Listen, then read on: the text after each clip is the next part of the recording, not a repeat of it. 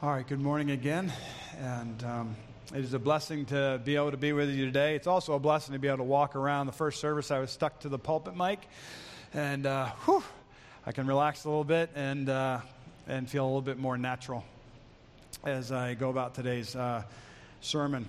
I did make a confession to the first service, and I will share that with you as well, which is been an interesting week this past week. Very busy. Kind of an overwhelming busy. And I'm much more composed at this point in the service than I was in the first service. And so I'm hoping that today's sermon, which is going to be in two parts, will make sense to you. And what I would like to do now is what I actually did in the first service, is actually stop and just pray for God to just superintend over the moment. See, I'm hearing something different, so hopefully you're hearing it loud and clear. But I'd like to just ask for God's intervention to speak through me and to honestly work in your ears and your heart as you listen. All right, let's pray. Father, I thank you for this time where we can look into your word and also consider how to live out your word. And I pray, Father, that what I say will not cause anyone to stumble. It will not confuse.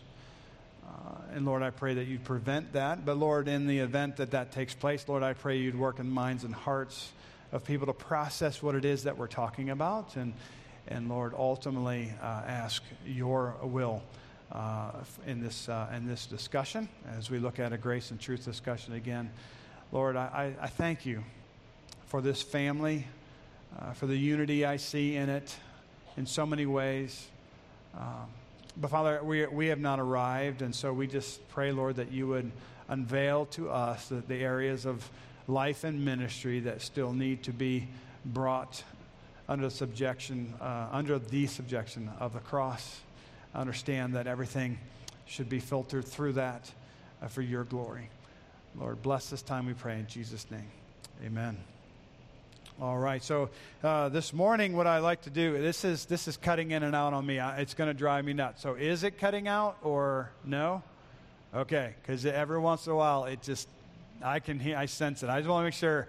Tell me, I'll go back to this mic. It just did it again from my hearing, but I know what I'm saying. Maybe you don't. Okay, so we're in this other study of No Other Gospel, a study of Galatians. And we're going to be looking at chapter 2. We've already covered chapter 1. We're going to be just looking at these first 10 verses. As we look at these 10 verses, what I like to do is cover them with the context of we're going to be looking at two churches today, the church in Galatia and the church here and now. All right, so we're going to just walk through this text. And what the main idea I want us to consider this morning is that no other gospel unites God's children to live as citizens of his kingdom. I don't know if you consider yourself a citizen of God's kingdom here this morning. When Jesus came on the earth, he announced the kingdom of God is at hand. He was the king, and he is walking in the midst of his own creation, and so therefore when the king is here, the kingdom is here. But it's not the kingdom that necessarily those of his day when he walked the earth were expecting. They wanted a physical kingdom where they could rule and reign over all the other peoples of the world. When Jesus said, no, my kingdom is not of this earth. It is of a future time. And so we know that we are citizens of a kingdom that has not been fully realized yet. If you call yourself a Christian, then you're calling yourself a child of God. And if you're calling yourself a child of God, you are a citizen of his kingdom. And we could go to texts of Scripture such as Matthew 5, 6, and 7, which is the Sermon on the Mount, and we can observe principles and commands that we can incorporate into our life so that we can live like citizens of the kingdom. But for our purposes today, all I want us to point out is that no other gospel unites God's children to live as citizens of his kingdom. If you're trying to live as a Christian, in air quotes, through some other means than what Scripture teaches and what we're going to be looking at today, then you may be following a false gospel. It's only the true gospel of Jesus Christ that enables us to live now like citizens of this kingdom, which will be fully realized in the future. So we're going to look at 2 churches to help us understand the power of the gospel in the lives of God's children. I hope you consider the gospel powerful. If it has redeemed you, right? The gospel of Jesus Christ. Jesus is the Son of God. I hope you believe that. He was the person of the Trinity that created all things and sustains all things. And he came as a baby in the manger. And he lived among men, and he lived a sinless life. And then he hung on that cross. And we talk about the person and work. The person of Jesus Christ. He is deity. He is God in flesh. But then we talk about the work, what he did that no one else could do. He died on the cross of Calvary. And when he hung there on the cross, God placed all the sins of all people of all time on him. And when he died, he paid for the curse of sin. Because Scripture says the wages of sin is death. But the gift of God is eternal life through Jesus Christ. And that gift is only received by those who recognize that Jesus is God's Son in the flesh, who paid the sin debt on the cross for their sins. And I hope that's true for you today, because when we talk about the power of the gospel in the lives of God's children, you become God's child no other way. But you can live a life of power, not your power, God's power. And sometimes that power that God bestows upon your life will be seen through the most mundane of experiences, through the fewest amount of words. As you come along a brother or sister in Christ and offer them consolation for something that's going on in their life, a gentle word of rebuke. And we see that God will take those words that are anchored in His Word, and God will take that and it will cause fruit to come into the life of that person. Because we believe, as we're in this series, this theme of the year, Christ in us reveals Christ to our community. It is only because we're a child of God, it's only because the power of gospel has been experienced by us that we can see that power go forth into the lives of others. So Christ in us reveals Christ to our community. I hope that's a passion for you this year and from this day forward. But listen, we're going to look at 2 churches. The first church we're going to look at is the church in Galatia. The church is really, it's multiple churches. But as Paul is writing, there's some things going on which he covered in chapter 1. And we're just going to pick it up. I'll pause where necessary to explain some connection. But we'll just go through here again. It's already been read for us. But it says, then after 14 years, remember, Paul is writing to numerous churches, and he's saying, listen, you have questioned, though there have been some false teachers that have come into your midst, they're causing trouble. They have questioned my apostleship. They have questioned my gospel. And I'm telling you right now, I am no secondary, I'm no second-class apostle, and I do not have a different gospel. It is the one true gospel that was revealed to me directly by the person of Jesus Christ. And he's telling them, listen, I experienced this on the road to Damascus where Jesus appeared to me. I said, after I came to faith, I didn't run to Peter. I didn't run to Jerusalem. I went off into Arabia. And for 3 years, he did whatever he did, but he was, I'm sure, studying, comprehending, growing in his understanding of the gospel. And there's all kinds of things. But he didn't run to Jerusalem. It said after 14 years, I went up to Jerusalem. I'm sorry, after 3 years, he went to Jerusalem and met with Peter for 15 days. But then after another 14 years, I went up again to Jerusalem with Barnabas and also took Titus with me. And I went up by revelation. This is important for us to understand. Paul, as he's continuing to explain his apostleship and his gospel to the Galatians, and how he's saying, listen, I went up again. It was by revelation of God. There was something going on where God gave a direct revelation to Paul to say, listen, you need to go to Jerusalem, and there's some things that need to take place there, so you go. And Paul said, I went, and I took Titus with me. And I communicated to them that gospel which I preach among the Gentiles. these troublemakers, these false teachers are coming in and they're saying, no, Paul's second class and Paul's gospel is not a real God. It's not the gospel of Peter, James, and John. And so Paul says, by revelation, I go up and I'm going to find Paul. We don't know. Did Paul have confidence that the gospel that he preached was the same as the gospel coming out of Jerusalem? He would expect it to be so, but he knew his gospel was of Christ. And so he went there because these troublemakers were supposedly coming out of that church in Jerusalem. And so God sent him up there. He communicated to them that gospel, which I preach among the Gentiles. Notice he did this privately to those who were of reputation, lest by any means I might, I already highlighted that I might run or had run in vain. He said, I went up there. It was very serious business. Are we on the same page? Are we on the same team, church in Jerusalem? Because this is the way I'm running. And I don't want to run in vain. Yet not even Titus, who was with me, being a Greek, was compelled to be circumcised. This is where we see the tension that existed within that church at that time. There were these troublemakers were saying that in order to be a Christian, you had to follow the law of Moses. Yes, come to faith in Jesus Christ, but you still have to observe the law. And Paul is saying, no, that's not what it's supposed to be. Circumcision, as we understand this, was that physical manifestation of one's covenant position in the old covenant. Not the new covenant, the old covenant. And Paul is saying, no, we're under the new covenant. Circumcision is not a thing anymore for us. Not that you can't practice it, but you don't have to practice it. It is not a must. It is not an additional requirement to the grace of God. He's saying, listen, I went up to Titus. Titus was a Gentile. Titus was not one raised in a Jewish home. He's a Gentile. He was not circumcised.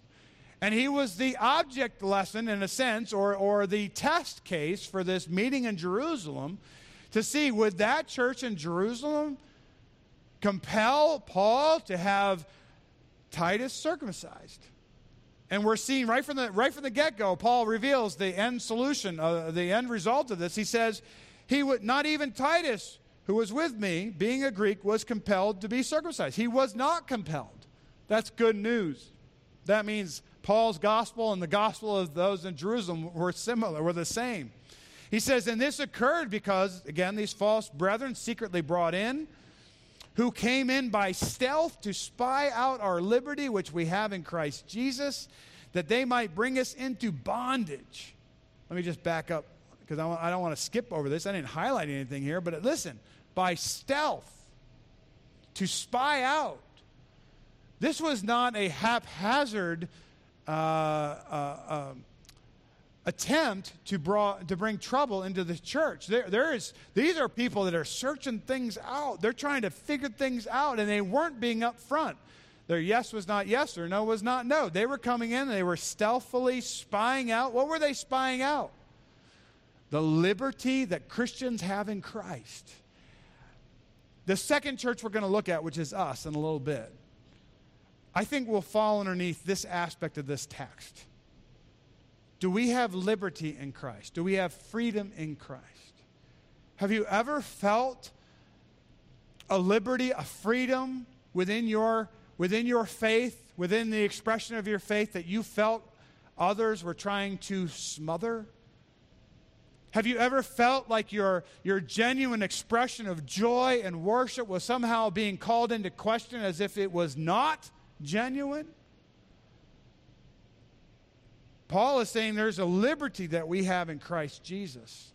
And there were those that were seeking to bring us back into bondage. It's a strong word. Paul's given to strong language in the book of Galatians. Let those who would profess another gospel be eternally condemned to hell. He said that in chapter 1. He says here, they're trying to bring us into bondage. I believe later on he's going to say, they talk about circumcision. I wish they would emasculate themselves. Paul is not one given to lighthearted interaction. He is recognizing what's at stake is the very reality of the gospel lived out in people's lives. He said they're trying to bring us into bondage. But he says, to whom we did not yield submission even for an hour, that the truth of the gospel might continue with you. Paul is writing to believers. He's saying, listen, these troublemakers, we never gave them the time of day. They're wrong. But some of you have been confused by their words, and we want you to understand, don't you give them any time either. You can trust in the simplicity of the gospel of Jesus Christ. He said, verse 6, but from those who seem to be something, whatever they were, it makes no difference to me. God shows personal favoritism to no man. For those who seem to be something added nothing to me. So Paul uses some terminology here that I'm going to just touch on lightly. He talks about those of reputation, some of reputation. There are people that think he's being sarcastic and being kind of putting people down. I'm a big fan of encouraging people. Can we think the best of others? Well, let's think the best of Paul. Maybe he wasn't putting them down. Maybe he was just simply saying, I think they might have been of reputation. I don't really know them. Or he might have been saying something else. They thought they were of reputation when they really weren't. But either way, he's saying none of that matters. What he says here is that God shows personal favoritism to no man, to no woman, to no child does God show favoritism. We use the terminology, the ground is level at the cross. What do we mean by that? You can come to the cross of Jesus Christ, which is, again, an empty cross because our Savior died and was raised again. But you can come to the presence of Jesus Christ and you can confess your sins, no matter how vile they may be, and you will be forgiven.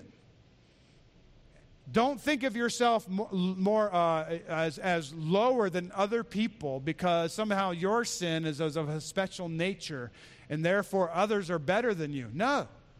People are not better than you. We are all the same. When we come to Jesus Christ, we are all the same. We are sinners in need of a Savior. And if you are a sinner in need of a Savior today, we ask you to come to faith in Christ.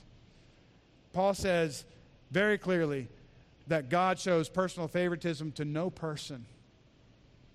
For those who seem to be something adding nothing to me. And what he's saying here in the context of the passage, he's saying, I went to see if my gospel was the same as their gospel was the same as my gospel, and apparently it was because they added nothing to my gospel. Not that they would have had the authority to change anything, he said anyway. He received his gospel from Jesus Christ himself. But we can rejoice in the knowledge that as these Christians got together with this tension in the air, they were able to work this out for God's glory. And he said, they added nothing to me. But on the contrary, when they saw that the gospel for the uncircumcised had been committed to me, as the gospel for the circumcised was to Peter, he's equating himself and Peter, which is okay.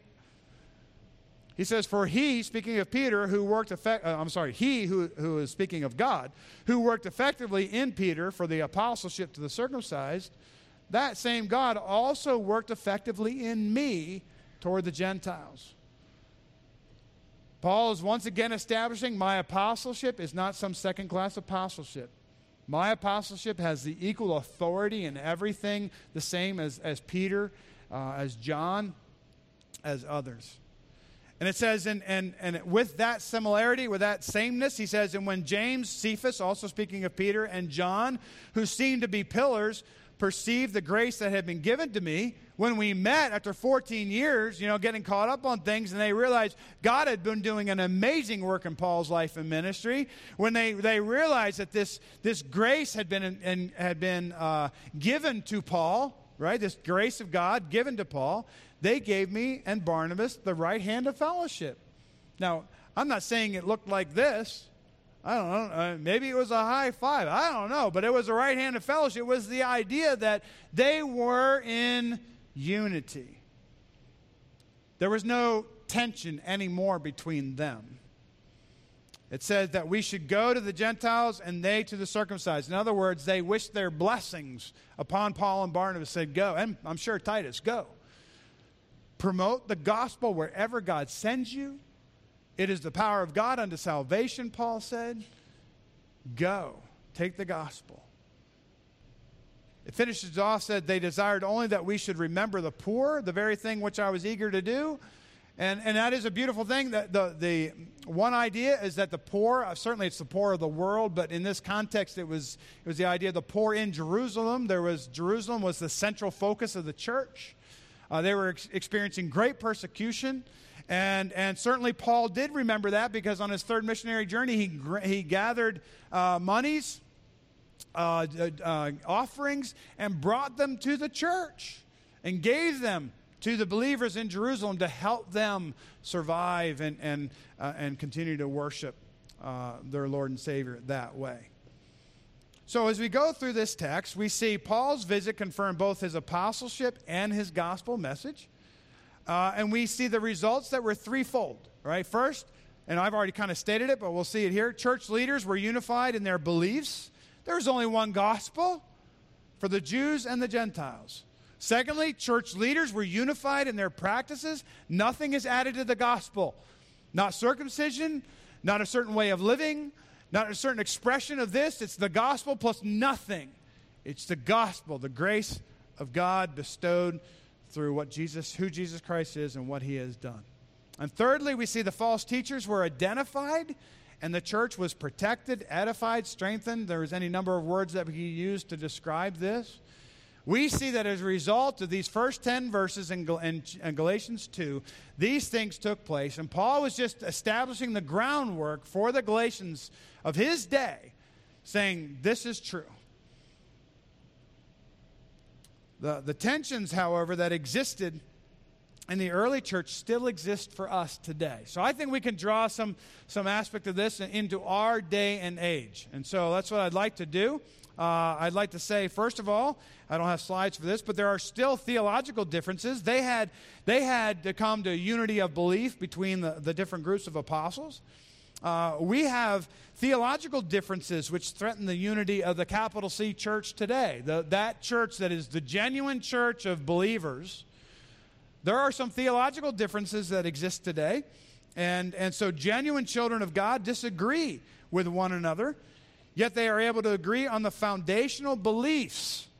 Right? What foundational beliefs do we have? And I'm not going to spend much time on this, but I can say we have the 5 solas, what is called the solas of the Reformation, which explain that salvation is by grace alone, through faith alone, in Christ alone, as revealed by Scripture alone, to the glory of God alone.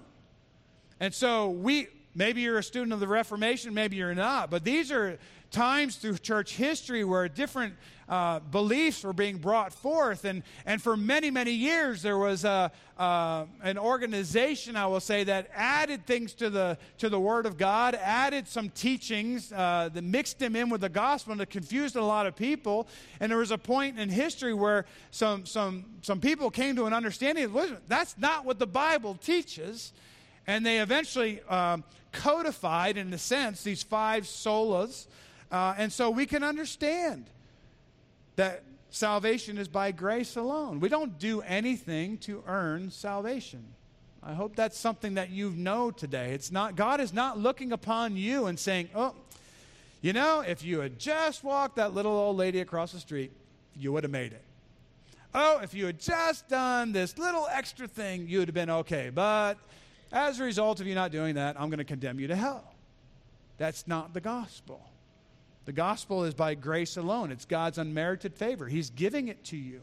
It's free for the reception through faith alone. But you must come to faith in the person and work of Jesus Christ.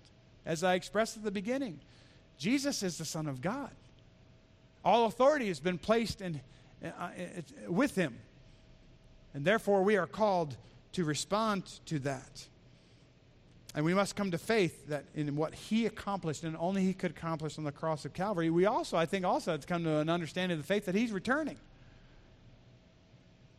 He's returning to bring his church to himself and so many other things, to include judgment of those who do not come to faith in him. But it's in faith alone, in Christ alone, which I've kind of melded together, as revealed by Scripture alone. We don't add anything or subtract anything from the Word of God. False teachers will do that. But it's to the glory of God alone. Those are essential characteristics of our faith, and we need to own them and understand them. So as we consider the tensions that existed in the early church, they had theological differences. They had false teachers. We have false teachers. Going to point 3. These people will either add or subtract something from the gospel. You want to know if it's a false teaching, a false gospel?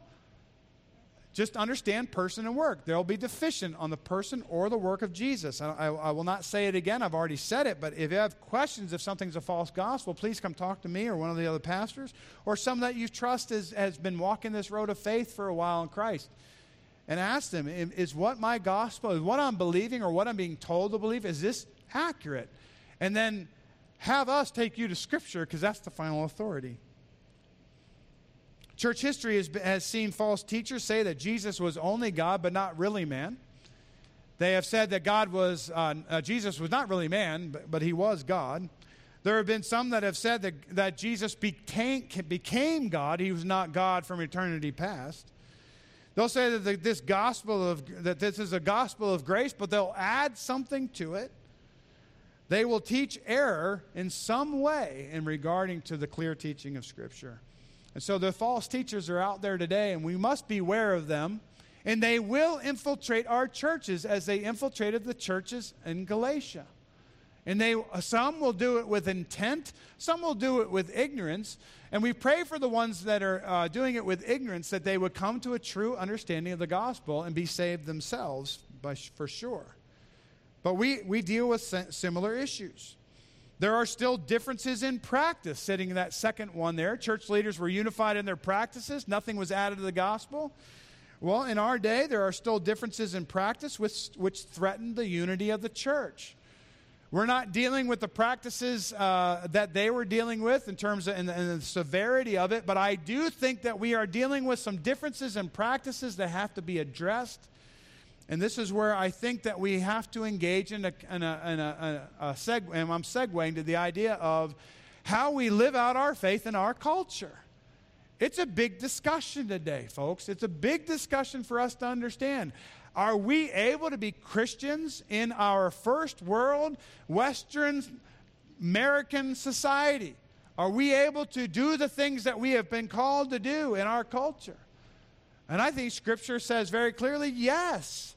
Just as those who are in an underground church in China are free to live out their faith in their context to God's glory.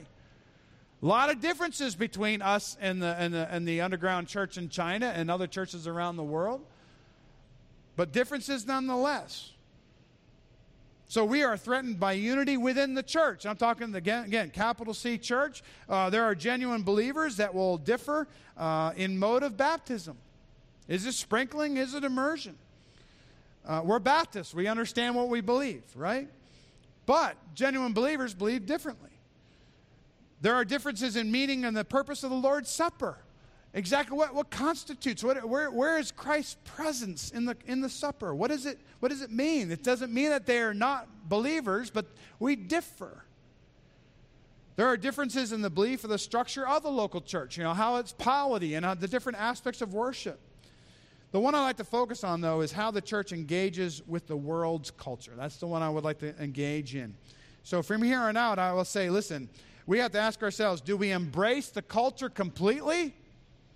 We, as 21st century believers in Merrimack Valley Baptist Church, are we to engage the culture completely? Are we to reject the culture completely? Or in some sense, are we supposed to engage with the culture to the glory of God? So I believe that the church is called to engage with the world's culture for the glory of God. And since we're talking about the glory of God, I think we can rule out participating in any sinful actions or activities. Right? I'm just throwing that out there as a caveat, right? I'm not saying all things go.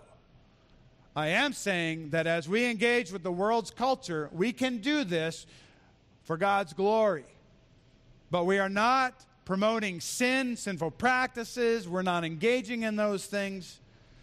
We also can rule out engaging in the, and actually I left that up there so you could consider it, but that's, so since it's for God's glory, we can rule out participating in sinful actions. We can also rule out engaging with the world's culture to only satisfy our own desires.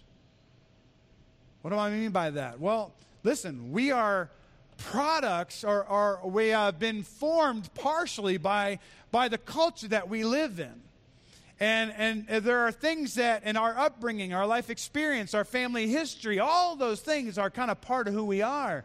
And if we're not careful, we will not be engaging with the world's culture in a way that glorifies God, because we're just doing it the way we like. That lacks discernment. That lacks intentionality. We need to be people who are engaging in the world's culture in a way that glorifies God and not just satisfying the way we like it. And that can touch on many areas of what we're going to talk about here in the next few minutes. So with all that being said, let's just go ahead and take a look at Merrimack Valley Baptist Church as the second church. And this is obviously not anchored in Scripture in the sense of a text of Scripture. We're looking at ourselves now. We've looked at Galatia. Now let's look at ourselves. How do we engage the world's culture? And if you read the family happenings, I know I threw some of this out there, but just quickly, we can look at culture and say there's Christianity and culture. Two separate, distinct things. And if we just talk about them that way, then they will always be separate, distinct things, but we will never understand the relationship that is supposed to exist between them. Let's talk about, so we can look at Christianity apart from culture. Now we're talking about Christianity and culture, and in a sense, this is what we're saying. Let's keep Christianity over here. Let's keep the culture over here. Now, some of this is manifested in as Joe reminded me, I think it was Joe that reminded me, the Amish might be an example of this, and other groups like that. They are trying to live apart from the culture. They want their Christianity to be very distinct and very, it's here, it's now, we live it, we're doing it, but we want the world's culture outside. Let's keep it outside. We'll continue to drive our buggies. We'll continue to use all this other stuff, which are still cultural artifacts. They were created in time and space. At one point, the wheel was a novel idea. All right, a cart was, but again, for their person, I'm not putting them down. I'm just saying this is an example of their faith being lived apart from culture. But, we don't have to look at them and say, wow, isn't that backwards? I think we have to be careful because we might functionally live this way when we come here on Sunday and this is church, this is our Christianity, and then we go out into the world and our Christianity is never experienced, it's never portrayed. I grew up that way. Church was Sunday, the rest of the week was mine. And I hope that's not your approach today. I kind of doubt it is, but I'm just saying this is a reality that lives out there. Let's talk about how we engage our world's culture, Christianity in culture. Now, this is beautiful. This is beautiful because we actually get to bring aspects of our faith right into the open for everyone to see. At the very end of this, we'll just revisit Matthew 5:16, right? Let your light so shine in the world that when men see it, they will see your good works and they will glorify God. Right? So that's the idea. But Christianity in culture is something I think that we can celebrate. How about culture in Christianity? What does that look like? Well, that means a little bit of the world coming into our midst here. Is that okay? Well, I think so. Are you enjoying the air conditioning right now? Are you enjoying the padded pews? You may not be enjoying the amplified noise or the wiggling screen every once in a while, but I'm enjoying the fact that you can hear me and I don't have to strain my voice. Are you enjoying indoor plumbing? Well, not at the moment. I get that, but it's here if you need it, okay? All these things are beautiful, and we can celebrate them. And I'll touch on that a little bit more. But we can talk about culture in Christianity. We are already allowing culture into our Christianity. We're already doing it, and rightfully so. The question is, what other areas of culture are we allowed to bring into the church worship? And are we allowed to exercise in faith and understanding that it glorifies God? Those are the questions we have to ask. Culture apart from Christianity really isn't the church engaging the world. It's the world keeping us apart. Culture apart from Christianity is the idea of, no, we've got it figured out. Church, you stay over there. Christianity apart from the culture, not really working well. Culture apart from Christianity really doesn't work well. So for that being said, we can say the primary aspect of what we can celebrate is Christianity and culture in Christianity. And these are the two areas I'd ask you to write your questions about for Wednesday. How can we as Christians engage with our culture the glory of God? How can we as Christians allow culture, the world's culture, not that sinfulness and all that stuff, we've already talked about that, but the genuine culture within the world, how can we allow that into our Christianity that also glorifies God? How can they live in unison? So we can celebrate our Christianity lived out in our culture. I've covered a lot of this already. I decided to just deal with it then, and I'll just walk you through these points. But we can live out our distinctive biblical teachings and principles. We talked about that. We can celebrate the Christianity of others lived out in their local culture. This is a little different nuance, right? We can celebrate the Christianity of others. We can say we can celebrate our Christianity as Merrimack Valley Baptist Church. Here we're saying we can celebrate the Christianity of others lived out in their local culture. We often have missionaries that come with pictures and videos and stories about how the gospel has gone forth in foreign lands, and we celebrate that, as we should. And we can celebrate those missionary endeavors, but we can also celebrate the worshipful endeavors of churches within our own nation. We differ here in the north and the south and the west. They're different, and it's okay. We can celebrate the Christianity of others lived out in our local church. This is trying to bring it home a little bit more to our context as Merrimack Valley Baptist Church.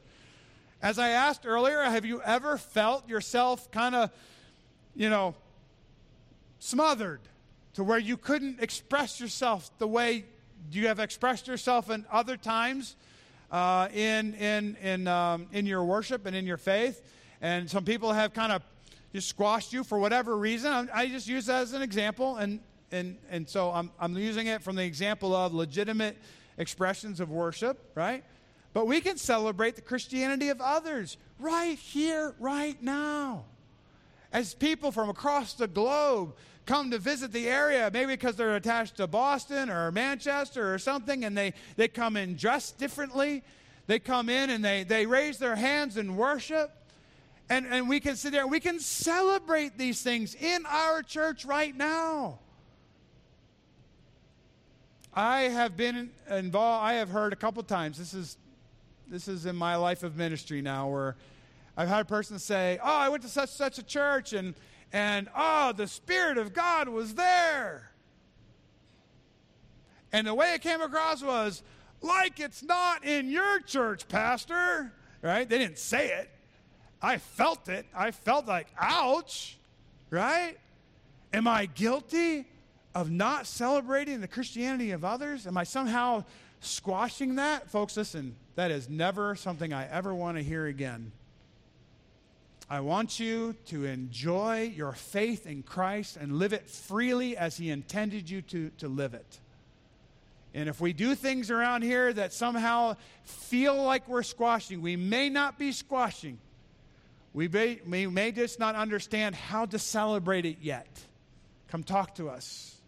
Help us understand what it is that we are doing within our cultural context and the way we have practiced. And, there just needs to be a better understanding of how to do this, because I believe a healthy church does this. We get to celebrate the Christianity of others lived out in our local church. We can celebrate aspects of our culture in our local church. So we are able to enjoy all the things I've already mentioned. But what about other aspects of our culture? I don't really want to hijack my own sermon by bringing up music. But it is the one that kind of hits us between the eyes on a regular basis. It's the one I hear most about. And so as I bring up this idea of music and worship and in living out our faith, I'm not going to be exhaustive here, but I will say this. Remember what we're talking about. The church is called to engage with the world's cultures for God's glory. So since it's for that, we're not participating in sin, and music isn't sinful. At least the music that we're talking about when we're talking about worship and all that, it's not sinful. But we have to be careful no matter what end of the spectrum or where you are in the middle. We cannot rule out engaging, we can also rule out engaging with the world's culture to glorify God by only satisfying our own desires. So if your desire is to have music in here because that's what your desire is, a different kind of music or the same music, I'm with the spectrum, hymns of ancient origin only, right? I'm going way back, right? To the most contemporary song that was written this morning, right? If that's what you want, listen, all we're saying as we come here is we can celebrate aspects of our culture in our local church. We can actually enjoy within that spectrum, but it cannot be based upon your personal preference. It cannot be based upon what you like. We are called, what did I just say? To celebrate the Christianity of others lived out in our local church. Help us do that. Help us do that as we walk down this road. All right? So, I wanted to just remind you as we close, just checking the time here, as we close, just two sections of Scripture, one very short, one a little longer. All right? Matthew 5:16 is the one we have engaged in over and over again. Let your light so shine before men that they may see your good works and glorify your Father in heaven. This is living out our faith in our cultural context. It's right there for us to, yes, we're shining our light. Where? Before unbelievers and believers probably, that they may see your good works, the things that we're doing. They're watching us. They're living out as we practice the one another's of Scripture. They're watching us. As we esteem others better than ourselves, they're watching us. As we seek to love them sacrificially, as we love our husbands, as we love our wife sacrificially. Wives, as we respect our husbands. We just had a beautiful wedding yesterday, and the Grants and the Stillmans are celebrating still, I'm sure, today. Beautiful wedding. But listen, we're able to, the world's watching us, and they get to see our good works and see our faith, our Christianity, and they glorify our Father in heaven. They say, I want that, or isn't that wonderful, how worshipful they are, or how they're living out their faith. But let's consider this text. It's a longer one. It's out of Luke chapter 12. And this is where I got the idea, the main idea, that there is this unity that allows us to live out our faith as citizens of the kingdom. This is the sister passage to this would have been Matthew 5 as well. But it says, Then he said to his disciples, Jesus is speaking, Therefore I say to you, do not worry about your life, what you will eat, nor the body, what you will put on. Food and clothing are cultural manifestations, right? I've been to other countries, and there's food placed before me where I'm like not sure exactly what it is, but I have to eat it, right? You have to do it. I have seen clothing that is like, that looks uncomfortable, that looks hot, whatever, you know. He says, I say, don't worry about your life, what you will eat, about your body, what you will put on. Life is more than food, and the body is more than clothing. Consider the ravens, for they neither sow nor reap, which have neither storehouse nor barn, and God feeds them. Of how much more value are you than the birds? Of which of you by worrying can add 1 cubit to his stature? If you then are not able to do the least, why are you anxious for the rest? If you can't do those things, why are you stressed? God's already meeting your needs. Don't be anxious. Consider the lilies, how they grow. They neither toil nor spin. And yet I say to you, even Solomon in all his glory was not arrayed like one of these. If then God so clothes the grass, which today is in the field and tomorrow is thrown in the oven, how much more will he clothe you, O you of little faith?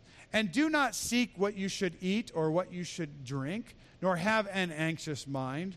For all these things the nations of the world seek after, and your Father knows that you need these things. Notice this, but seek the kingdom of God, and all these things shall be added to you. Listen, as we talk about living out our faith in our cultural context and engaging with culture, how do we know how to engage? We must seek the kingdom of God first. The clothing, the food, the different things that we're worried about. Listen, the things that we need, God knows what we need. But let's seek the kingdom of God first. And notice, these things shall be added to you. It's not that those things are evil and bad and stay away. It's like, no, they're fine and good in their place. Trust the God who provides. Trust the God who has saved you. Do not fear, little flock, for it is your Father's good pleasure to give you the kingdom. Sell what you have and give alms. Provide yourselves money bags which do not grow old, a treasure in the heavens that does not fail, where no thief approaches nor moth destroys. For where your treasure is, there your heart will be also. Where's your treasure this morning? Where's my treasure this morning? This is us as Christians living out our faith. And Paul is just trying to convey, and Luke's trying to convey to us, and Jesus is trying to convey to us very clearly, our treasures needs to be anchored in heaven. We need to be focused on the object of our faith, Jesus Christ, and live out to His glory. And He is going to enable us to do that, but it's going to look different depending on what the cultural context is or what your background may have been. But we are called to continue to strive to worship God to His glory. So no other gospel unites God's children to live as citizens of the kingdom. If you're a citizen of the kingdom today, you are free, and you are able to live your faith out the way God intended to His glory.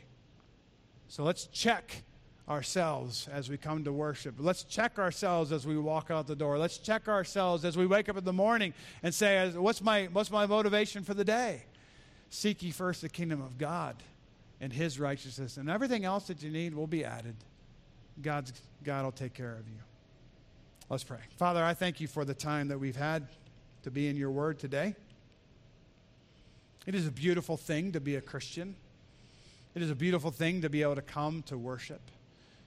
It is a beautiful thing to celebrate the worship and the practice of Christianity in others. Lord, give us discerning minds to consider what we see in others. And Lord, give us compassionate and grace-filled hearts to allow what ought to be allowed, Father. Surely we know there are false teachers. Fully we know that there are wolves in sheep's clothing in the church, but not the people that we have been worshiping with for years. And we know their testimony of faith. We know how they've lived out. Father, help us to appreciate what you're doing in each life as we seek to appreciate what you're doing in ours. Lord, may we take joy in our salvation when we know the blessing of the Holy Spirit in our life and in the life of others. And Lord, as we come together as brothers and sisters in Christ, may we have unity within our diversity, and may we celebrate the diversity of life experiences, celebrate the diversity of the circumstances that led to our genuine salvation. Lord, help us to celebrate the differences even in our worship, when it is worship that you will receive. Father, we praise you and we thank you, and we pray that you'd use this church to minister the gospel into the lives of those within our community. We pray these things in Jesus' name. Amen.